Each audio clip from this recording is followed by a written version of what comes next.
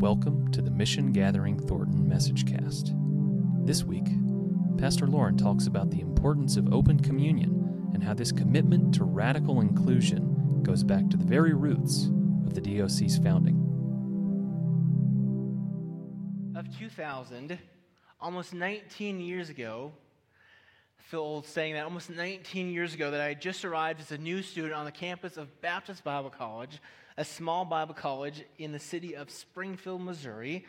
My dad had graduated there some 30 years prior and I enrolled seeking to follow in his footsteps and pursue a career in church and ministry. So months after graduating high school, my family and I, we loaded up the family RV and we headed from Colorado down I-70 to Springfield, Missouri to drop me off at college. Now my parents, they knew some church leaders and folks down in Springfield, but I didn't know anybody, not a single soul. And with an incoming freshman class of around a few hundred people, I was eager to make a few friends and make a couple connections, if you will. And pretty early on, I realized it was not going to be my roommate. So I don't know what your experiences are with good old college roommates, but I remember the first time I walked in the door of my dorm room. I walked in, and there's kind of like these, when you like just de-pants and just, just the double halo. There's like 3 or 4 of those just sitting around the room, shorts and whitey tighties, and I just realized, well, this is going to be a rough year, and it was a rough year. Fortunately, I did make a connection with a kid who lived in the area named Ryan, and Ryan and I actually still talk to this day. I told him I was going to give him a shout-out in the message. So, Ryan, when you watch this, you're welcome. I gave you a shout-out. Life has taken us in different directions, but I'm still glad to be connected with him. Now, the thing about Baptist Bible College is that they had a strict dress code, and at least 20 years ago they did, and so much so that the men had to wear slacks, a shirt like this, and a tie. And the women actually had to wear a skirt or a dress. And we had to wear these dress clothes to class and then to lunch up and basically through lunch until the afternoon. So I remember on the first day of school, there I was, 18-year-old Lauren, and if you can imagine, you have to imagine really hard, with a nice head of hair. There I was wearing slacks and a shirt and a tie, walking down the cafeteria, down to the cafeteria. So they had a pretty big campus, and the classrooms, education building were on one end, and the cafeteria was all the way kind of down to the other. And we crossed. There's this drainage ditch that they call the Jordan River. Can you imagine why?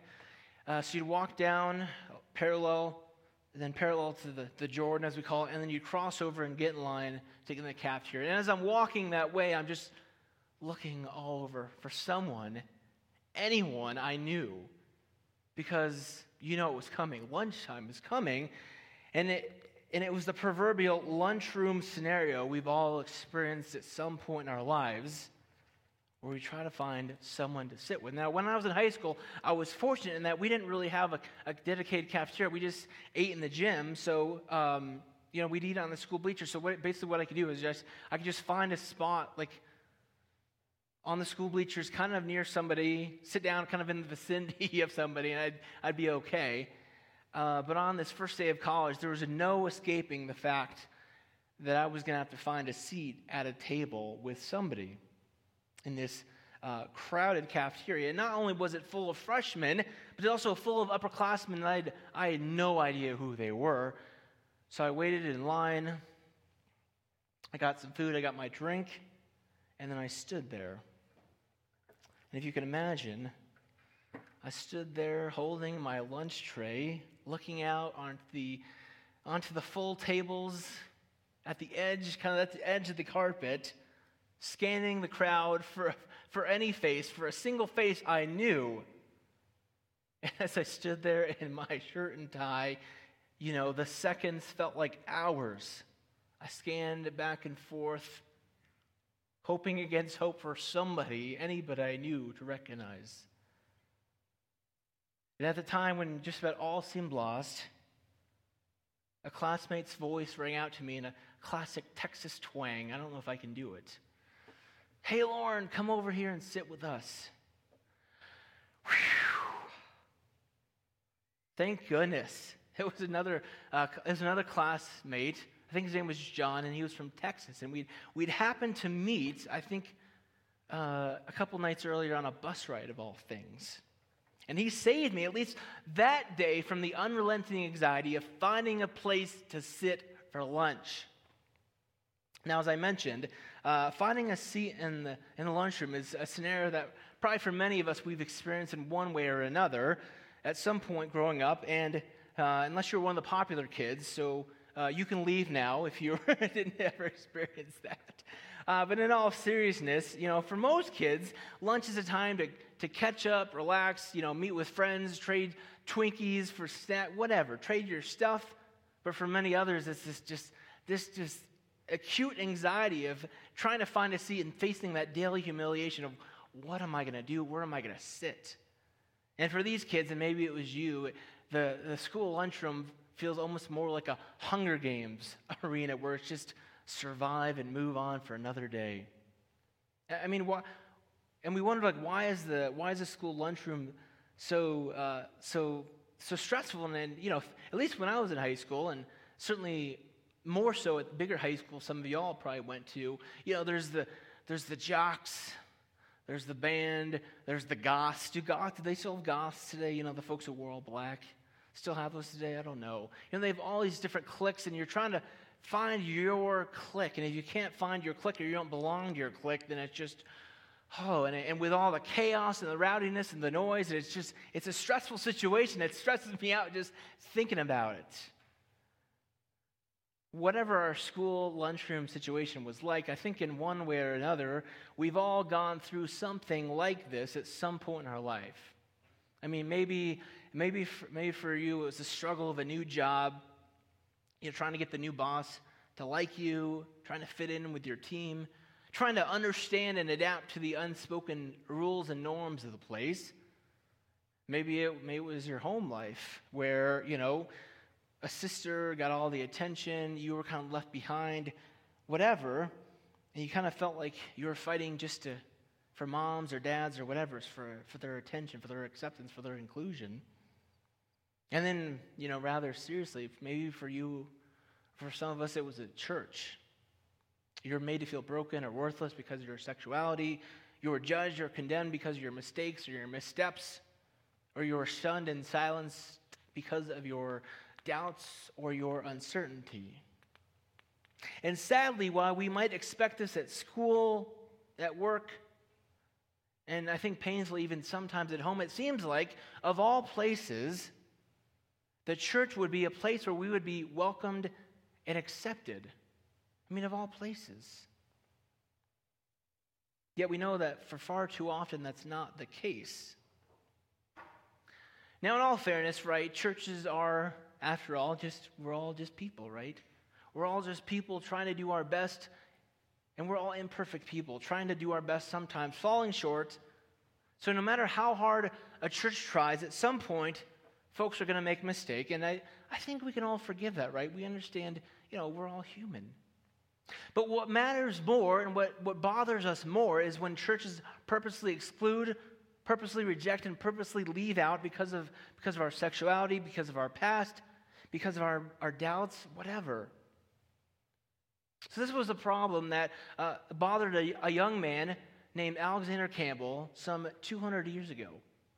So Alexander Campbell, I'm going to call him Alex for short, was born and raised in Ireland, and along with his family and his siblings, they were Christians, and they went to church regularly.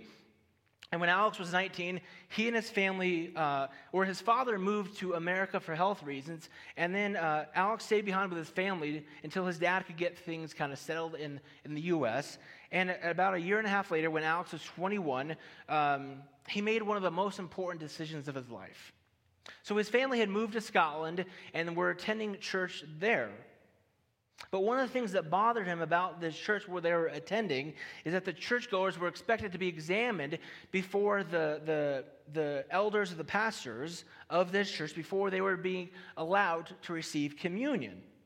So if found worthy, a person was given a communion token, and actually have one right here. So if you can see, this is a tiny little token.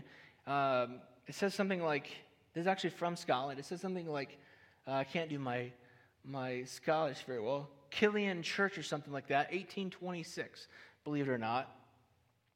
So what you'd have to do if you wanted to receive communion in that church, you'd have to meet with the deacons or the elders, whatever they called it, the pastor, and you have to show yourself to be worthy to receive communion, and then they'd give you one of these tokens. And whenever church met on a Sunday, you'd come forward and show off your token, and you could receive communion. And, like we could expect from any college-age kid, right? Alex began questioning these practices. So when the time came around for them to do the Lord's Supper again, he found himself bothered by the idea that a person needed to be questioned or assessed before they could participate. He felt it was just humans making unnecessary rules to divide and to exclude people. So on the Sunday when Alex was when he came on a Sunday to receive communion, one Sunday morning, he was still kind of unsure about how he felt about the whole thing. He was unsure and he wanted to participate, but in his gut, he just felt like something was amiss, something wasn't right. Oops, I dropped it. He might have done that. So, one Sunday morning, he nervously sat through the entire service, fidgeting with his coin, trying to figure out what he was going to do. And as the service progressed and it got closer to the time of communion, and it was time to come forward and receive, the invitation was given. He held the coin, and he squeezed it tightly in his fists, and he walked forward, slowly making his way to the front. And he showed his token to the pastor. But when the bread and the cup was offered to him, he rejected it. He said, "No thanks." And instead he turned around, walked out, past his seat, out of the church. For Alex, that just wouldn't do. And the fix was simple. Welcome everyone, just as Jesus did. I would like to think that when Alex was thinking about these things, he was probably thinking about a text that I want to read for y'all today. It's from Luke chapter 15, verse 10. It's going to be on your screen if you'd like to follow along. I'm going to read it here from the text just because I like reading it from paper. So in Luke 15, verses 1 through 10, it says, "Now all the tax collectors and the sinners were coming near to listen to him, and the Pharisees and the scribes were grumbling and saying, 'This fellow welcomes sinners and eats with them.' So he told them this parable." Jesus told them this parable. He said, "Which one of you, having 100 sheep and losing one of them, does not leave the 99 and go into the wilderness to go after the one that is lost until he finds it? And then when he has found it, he lays it on his shoulders and rejoices. And when he comes home, he calls together his friends and neighbors, saying, 'Rejoice with me, for I found the sheep that was lost.' Just so," Jesus said, "just so I tell you, there will be more joy in heaven over one sinner who repents than over 99 righteous people who need no repentance." And I guess that wasn't enough, so he told one more parable. He said, "Listen to this." He said, "What if one woman having lost 10 silver coins, or having 10 silver coins, loses one of them? Does she not light a lamp, sweep the house, look throughout the lamp, and search carefully until she finds it? And when she has found it, she calls together her friends and her neighbors, saying, 'Rejoice with me, for I have found the coin that was lost.' And Jesus said, 'Just so, I tell you, there is joy in the presence of the angels of God over one sinner who repents.'" The parable of the lost sheep and the parable of the lost coin are two well-known parables of Jesus. And of course, after these parables is the well-known parable of we call it the prodigal son, of the wayward son returning home. And a parable, for those unfamiliar, is just like a story, a simple story used to illustrate a spiritual or a moral point. And as compelling as these stories are, the reason why Jesus tells these stories is equally compelling. And I think if we look back at that first verse in the section of reading, I think it tells us what Jesus was getting after when he tells this story. Let's look at the first part one more time. Now all the tax collectors and sinners were coming to Jesus to listen to him. And the Pharisees and the scribes were grumbling and saying, this man, this fellow, this guy welcomes sinners and eats with them. Can you believe that? I mean, what a shock to these people. Now, in the day of Jesus, these tax collectors and these sinners, they were the worst of the worst. The tax collectors, they were folks who were fellow countrymen, and they worked for the Roman Empire, the folks who collected the taxes, where the taxes went to, and they kind of sold out their own people and would go to their own people and say, give me taxes for the Romans, and even worse, they'd sometimes skim off the top or charge more so they could enrich themselves. Probably many of us have heard of probably the most well-known tax collector. We've heard of Zacchaeus, right? Wee little Zacchaeus in Sunday school. Now the sinners, I mean, I think that's pretty obvious, right? People who were judged by the Pharisees and scribes, these were the religious leaders of their day as being the bad people, the troublemakers, the wrongdoers. But interestingly enough, Jesus, according to their own words, welcomed them and ate with them. Jesus, as demonstrated here and illustrated by his parables and his stories, believed that God's love and God's welcome were for everyone, not just the noble, not just the upright, not just the respectable, everyone. And for Jesus, eating with these people was a great way to make that clear. I mean, it's no wonder then that Jesus was so big on including others in his meals. And it's no wonder that Alexander Campbell found it so disconcerting that the Lord's Supper, communion, the Eucharist, whatever we call it, a meal that was meant to celebrate and represent the radical love of God made known in Jesus, was instead being used to exclude, to divide, and to leave out. Of course we would find that disconcerting, incongruent, dissonant.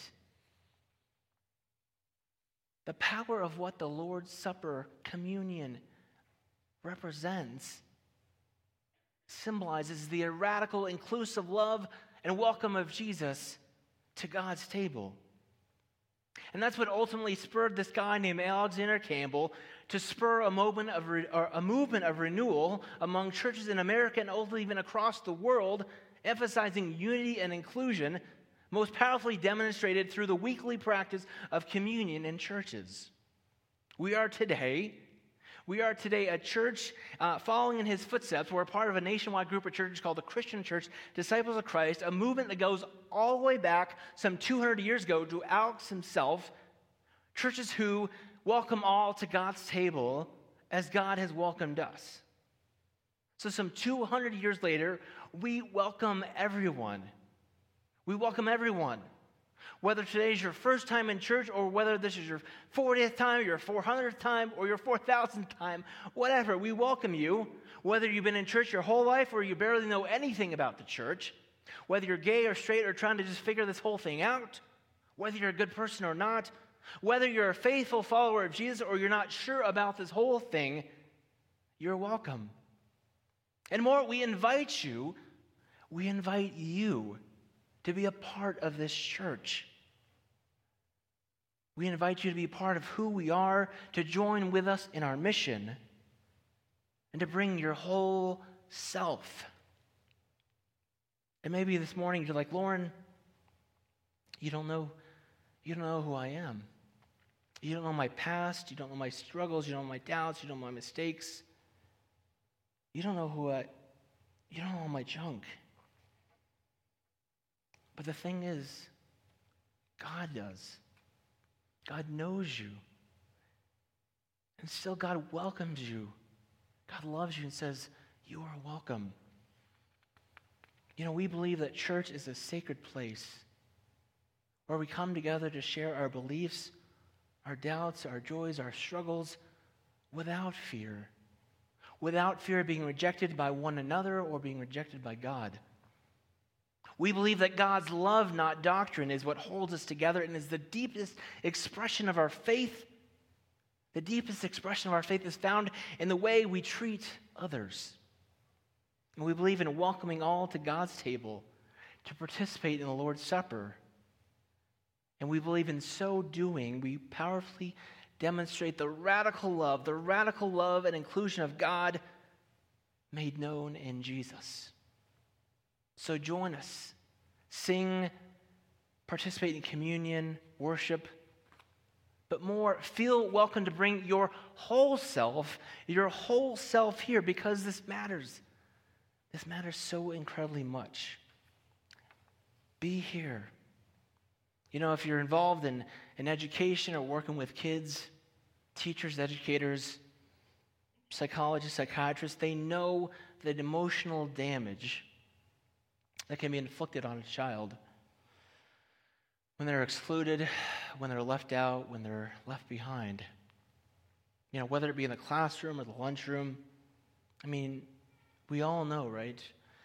We know how painful it is in our own lives to be omitted, to be overlooked, to be left out. And we've all experienced in some way or another, or at least we probably know of others, who have felt the deep and sometimes lifelong pain, right? Lifelong pain of feeling rejected by the church and essentially, well, it's not true, feeling like we've been rejected by God because the church have rejected us. The good news is it doesn't have to be that way. It doesn't.